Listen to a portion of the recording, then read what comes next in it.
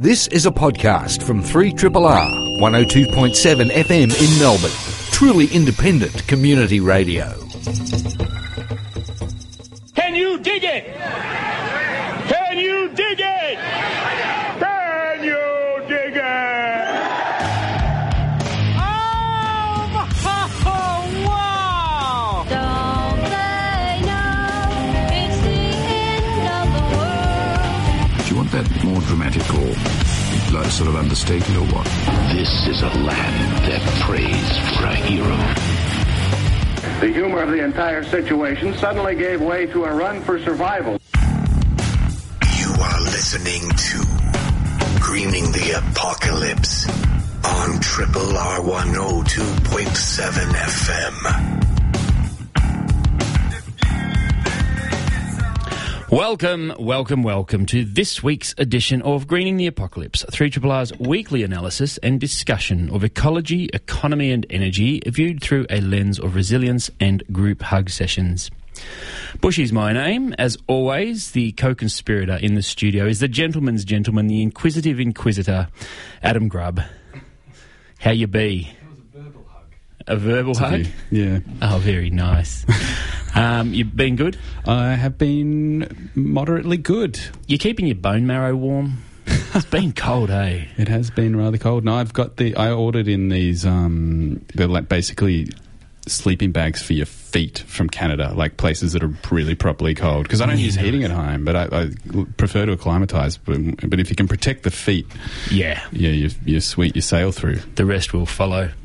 And joining us on rotation, fresh-faced newlywed that she is the lovely Kate Dundas. Hello. Congratulations. The wife. The wife. The wifey. Oh, he didn't start to call you the old ball and chain straight away, did he? Yes.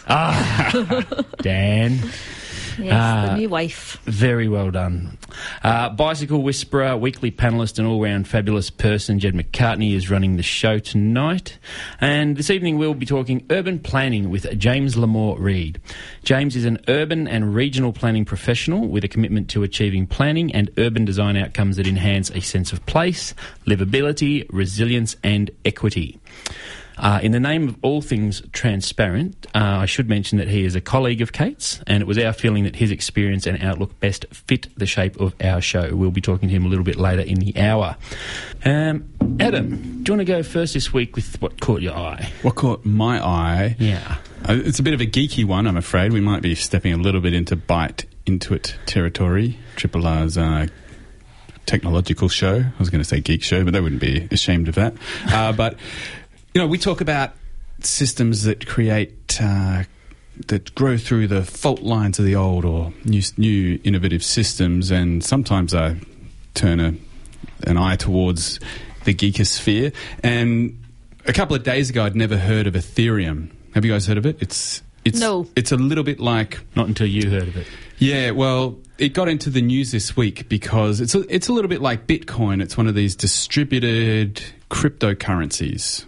Mm-hmm. Which isn't controlled by any government or anything, and it's since Bitcoin hit the news and became popular, and now billions of dollars are traded in it.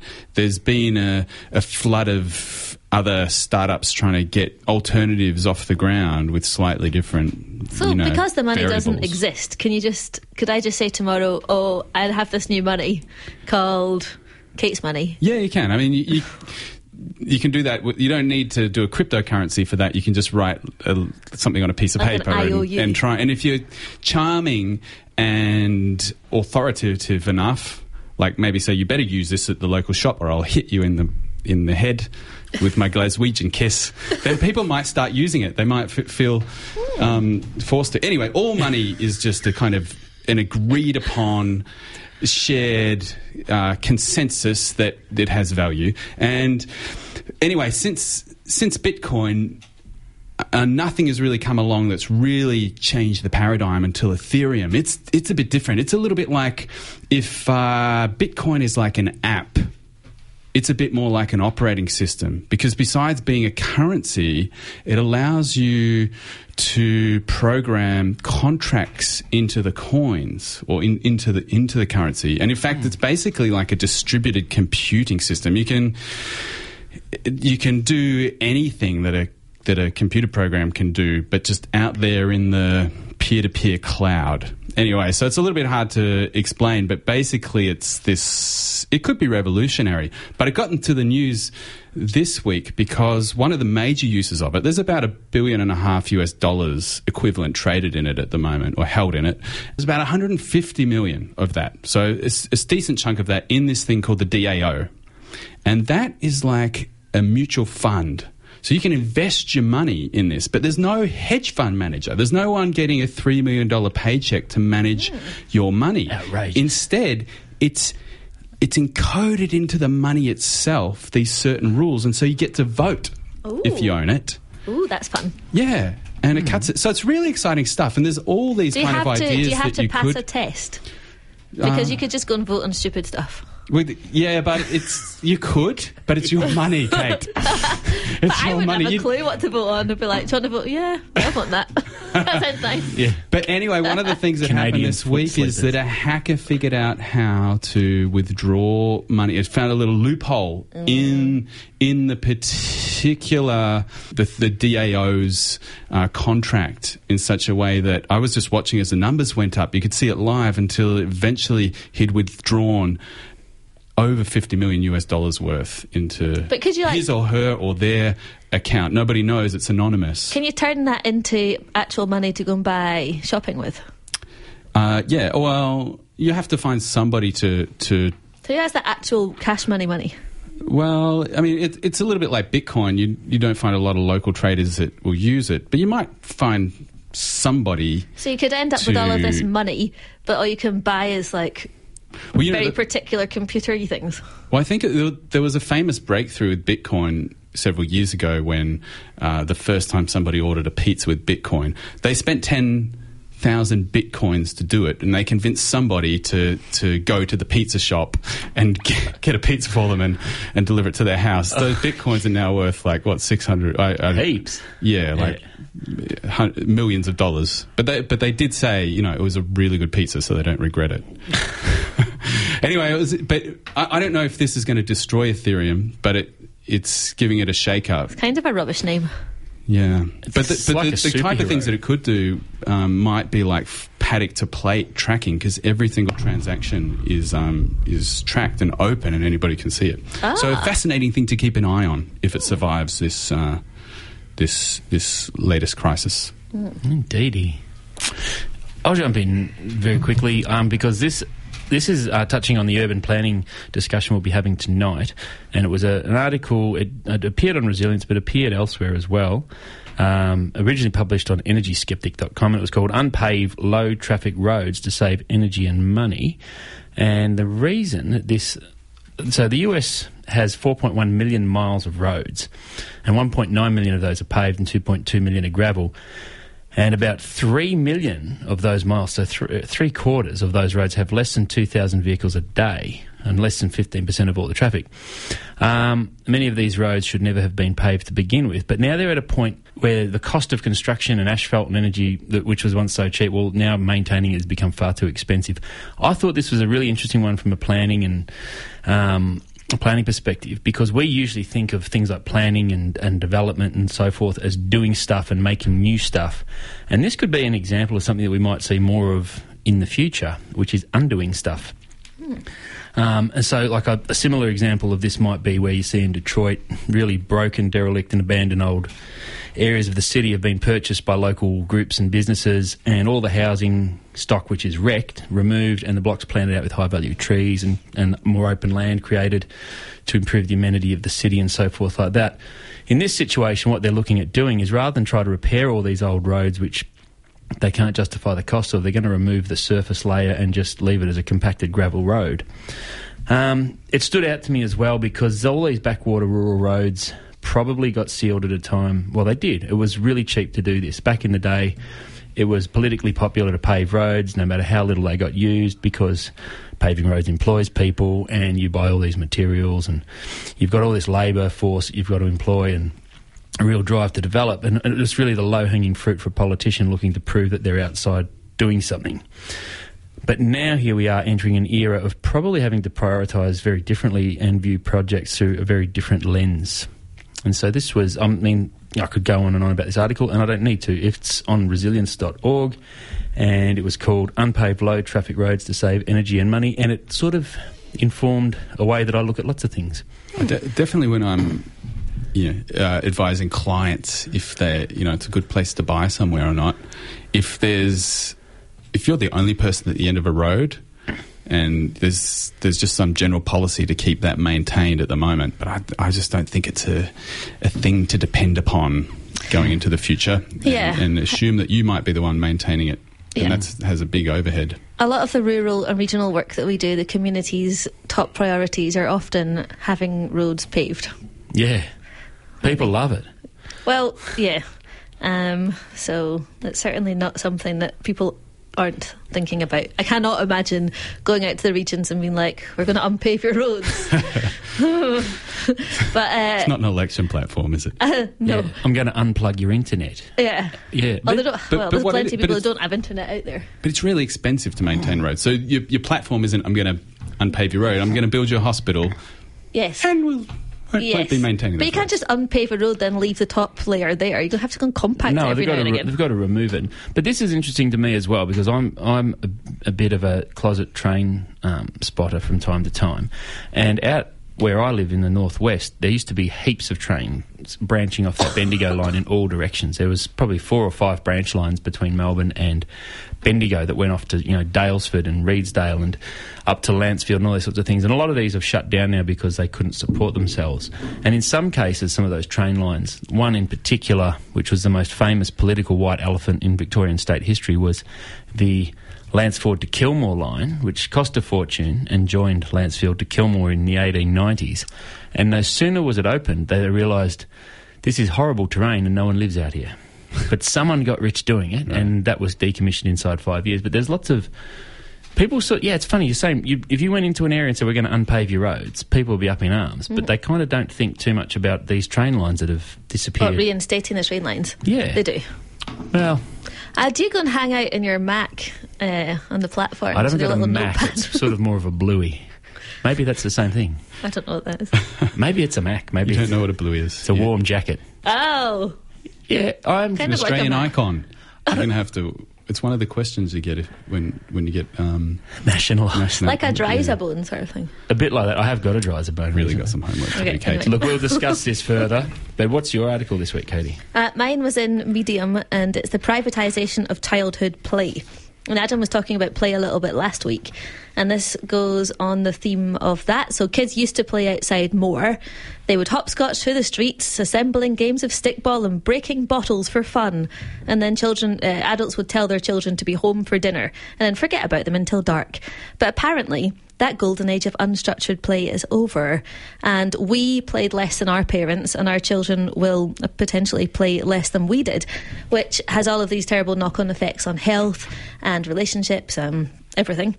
But this article talks about this thing called a play date, which I think is an American term for aspirational parents, where the parent becomes your child's agent and chauffeur. And the idea is that these kids are so busy, they need adult secretaries to pencil in time with their friends. And they're saying it's both silly and real. Take New York mum Tamara Mose. So her son and daughter's weekly schedule includes all of these things: piano kumon, which is something about private tutoring, taekwondo, regular tutoring, dance and soccer. And she's lucky if she has time for a play date. But then she goes on to talk about what play dates mean, and it sounds quite terrifying. So according to this lady Mose, the biggest difference between simple play and official play dates are that play dates are work, and they're not just scheduled, they're prepared, they have expenses, and they can succeed or fail. And a parent who serves the wrong kind of crunchy cheese snack could be jeopardised, their family's place in the social hierarchy. Kids play, adults, or more accurately mums, make play dates. And then she goes on further to say that you have to manage these play dates, so it's a bit like a social network. You have to, or a kind of professional network. You pick the mums who, as an adult, you want to network with, and then go and have this scheduled time where your kids play. And managing a kid's play schedule ensures they don't pick up any bad influences that will steer them from the path to college and success on the job market. I want to cry. Oh my God, it's terrible. So, like royal marriages, concerted parents set up play dates that are socially advantageous for the parents themselves and also for these child's imagined futures.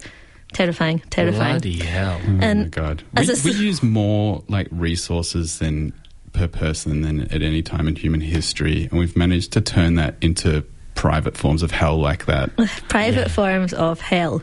But, I mean, interestingly, she says, as a social phenomenon, play dates are something like private schools. So wealthier parents remove their kids from public and sequester them into this special place with a guest list and a cover charge, and take them outside of public space. And when wealthy people don't use a public resource like public space and play spaces, it tends to degrade.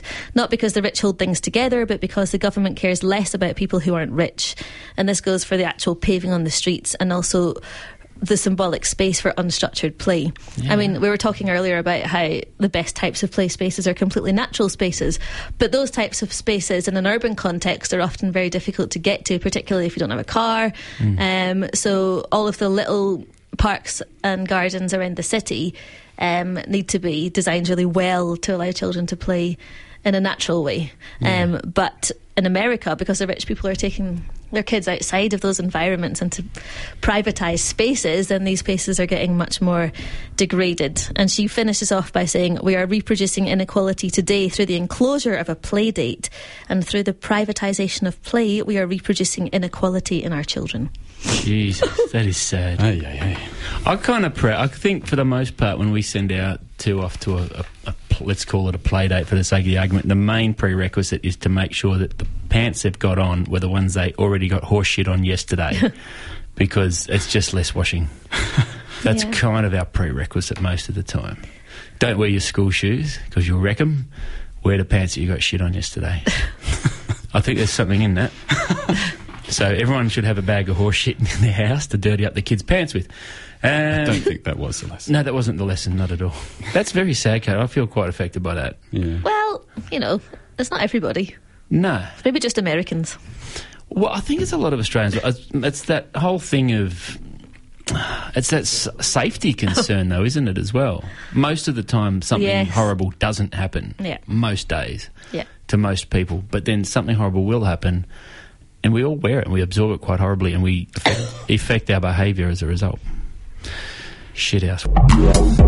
You are listening to a podcast from Community Radio 3RRR FM in Melbourne, Australia. Triple R is where you are, and Greening the Apocalypse is the show. James Lamore-Reid is Managing Director at Planisphere, a planning, urban design and landscape architecture consultancy based in Melbourne. An urban planner by profession, he is currently the Victorian President of the Planning Institute of Australia. Outside of his working life, James' broad interests have included a wide variety of community roles, and at various times he has volunteered as a community advocate in nursing homes, led the campaign for an Australian Republic in Geelong, edited a planning magazine, helped set up 3,000 acres and established a productive garden in the Melbourne CBD. In his spare time, he is a lawn bowler, urban beekeeper and melancholic Saints supporter. Yes, Saints! Welcome, James. Thank you. Go Saints. I hadn't spotted that. We'll have to have a chat after the game. So, you work in urban planning, and I said at the top of the show, you and Kate are colleagues. This is a great show for Adam and I because we have no idea about this. So, talk to us. Like, what's urban planning? It's not just drawing streets on a piece of paper and saying put it there, is it? No, it's not. In fact, we had a T-shirt when I was in uni that said "Plan any good towns lately." It was an old Looney cartoon. It's actually very hard to define. I've been doing it for 25 or so years. One of my favourite planners is a bloke called Mitch Silver. He's the Parks and Gardens Commissioner in New York, and he calls planners the advocates for the future and defenders of the public interest. Nice. That's pretty highfalutin, but I like that. I think that we're spatial specialists. We're in the business of change, which is why planners are often in the front of controversy. People are a bit tetchy about change. And, you know, in our day-to-day life, we assimilate lots of information about economics, about the environment, about social trends. And, you know, we try and plan a way forward for the benefit of all of us. Indeed. And who are your clients? And when you have a plan, who implements it? Well, that does vary quite a lot. In our particular firm, a lot of our clients are either local or state government, but we, you know, also do work for the private sector as well. In terms of implementation, sometimes it will be through local councils, through planning schemes and planning permits. That's, I think, how most people interact with the system. But sometimes it's investment infrastructure. Sometimes it might be community-led projects like the ones we've been doing up in northeastern Victoria, and Kate's been heavily involved with that one. So you said that you try and incorporate all these big picture social trends and economics and all the rest. So what are some of the main challenges that you see facing a city like Melbourne? Oh, look, there's a whole lot, and you only have to read the paper to be aware of what many of those are. Housing affordability is a huge one with the way that our house prices are rising. Access to healthy food is an ongoing issue. Access to education and jobs as our central cities are gentrifying, getting harder and harder to find good jobs in the suburbs, and our manufacturing base is essentially collapsed. We hear about congestion and public transport mobility issues. But there's also more fundamental things like just decent spaces for people to interact across generations, across cultures in a safe way. Yeah. That's one I really notice, even living in a fairly walkable part of the city in Brunswick. There's none of that public square type space. Your experience of public space is footpaths and roads, and if you want to talk to somebody, you go into I'm sure that there are some parks which are pretty good, but usually it's you go into an establishment, so you're in a commercial space. There seems to be something particular to the Australia, like because through Europe there's and through obviously Latin America and lots of parts of the world there are these they're called third places, aren't they? That's right, and I think one thing that concerns me a bit is that we are commodifying our public interactions quite a bit. So you have to buy something or pay for something to gain entry to a space. So we need to create spaces and places for interaction that are free. You don't have to pay. I think we're getting better at that, though. We used to have this concept of open spaces being very much about parks and gardens and slides and swings. I think more and more as we go down the path of urban design, we are looking at how we can better use spaces and street spaces. I think one of the revolutions over the last 25 years in the city of Melbourne has been the expansion of footpaths, the creation of really pleasant places to just sit and watch people or talk or watch a busker or whatever.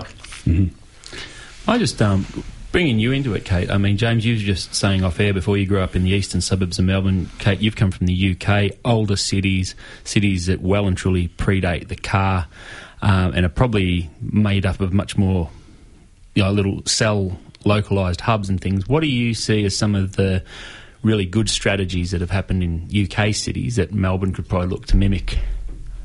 Question without warning.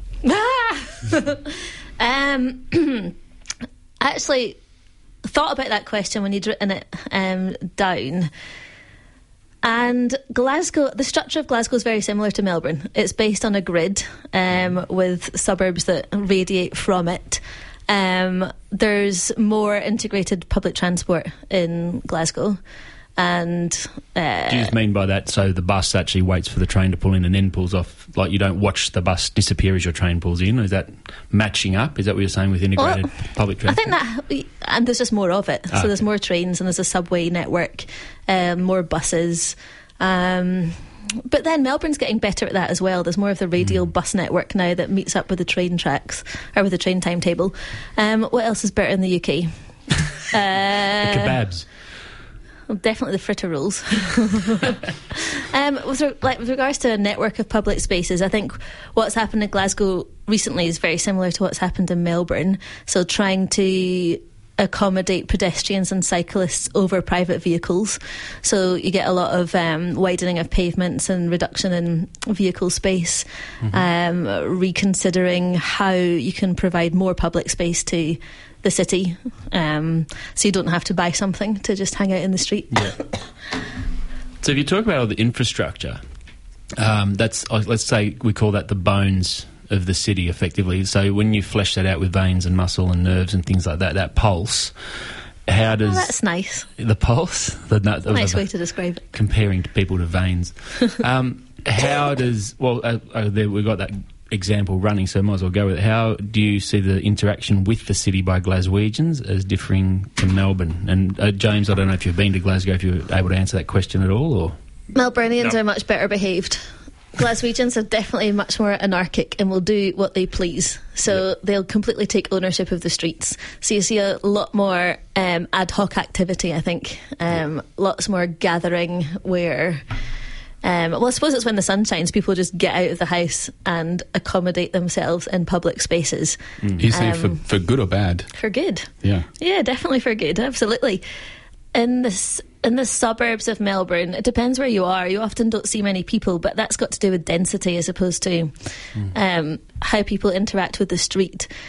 I guess in Glasgow there's much more density, so you have a lot more people using the street, so it makes it feel more vibrant and more alive in some locations. In others, it's kind of terrifying to go out and about in Glasgow because it's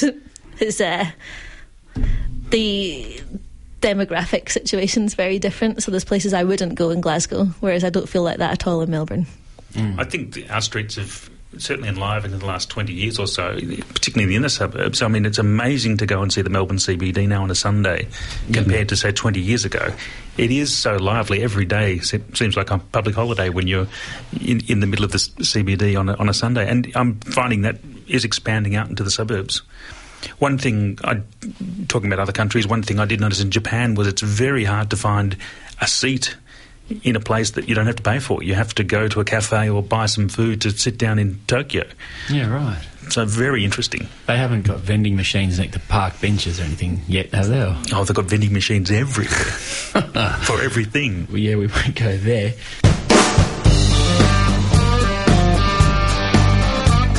Triple R, not for everyone, for anyone.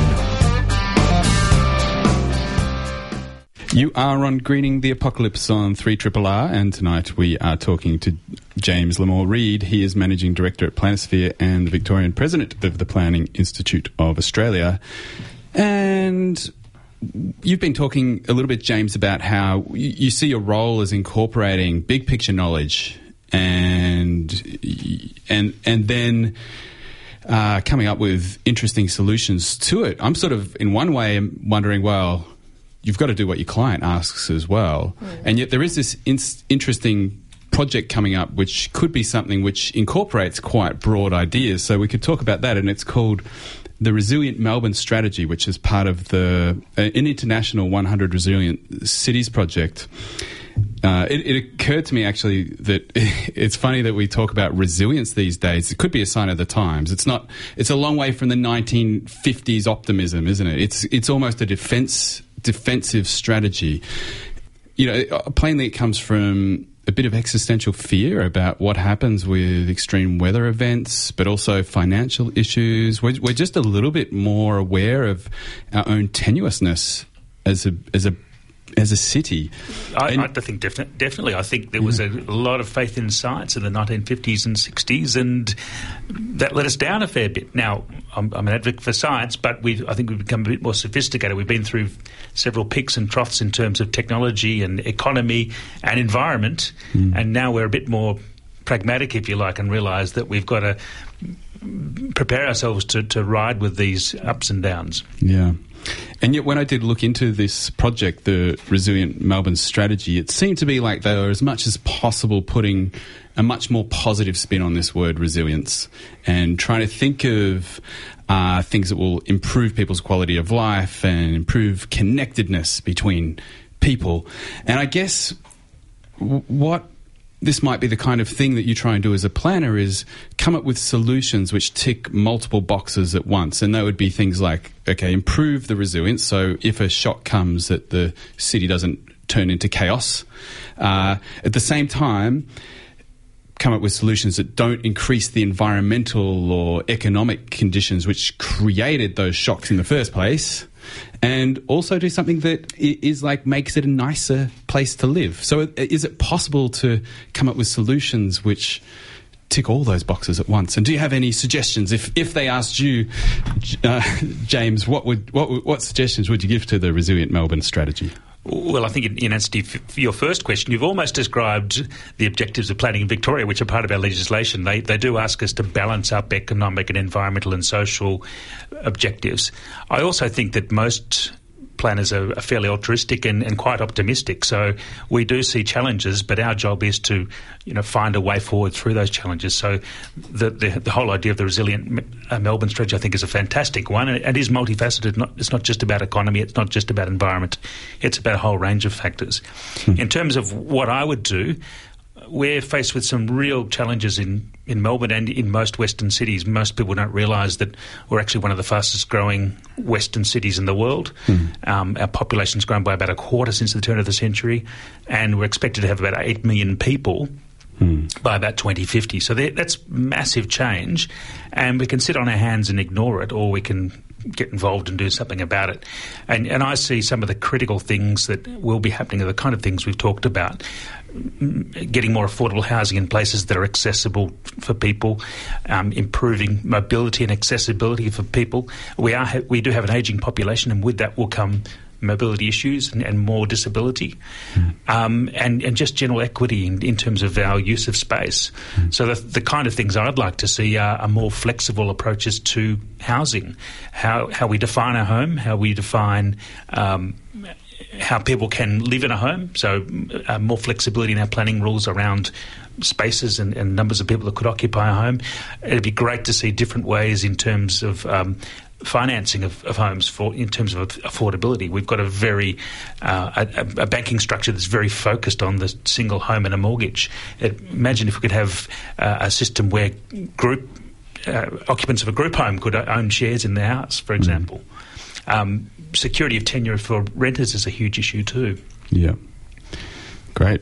Are there any other... You reeled off a list of issues facing Melbourne earlier. Yes. Do you want to respond to any of the other issues that you raised besides housing? Oh, look, I think another key one is mobility. We have an instant response, it seems, to build more roads all of the time. And I think we've all experienced that the more roads we build, the more demand we generate, the more clogged they get. Yeah. And yet we've underinvested in public transport. So first and foremost, investing in better public transport, reliable and safe and comfortable public transport, investment in bike lanes and accessible forms of transport.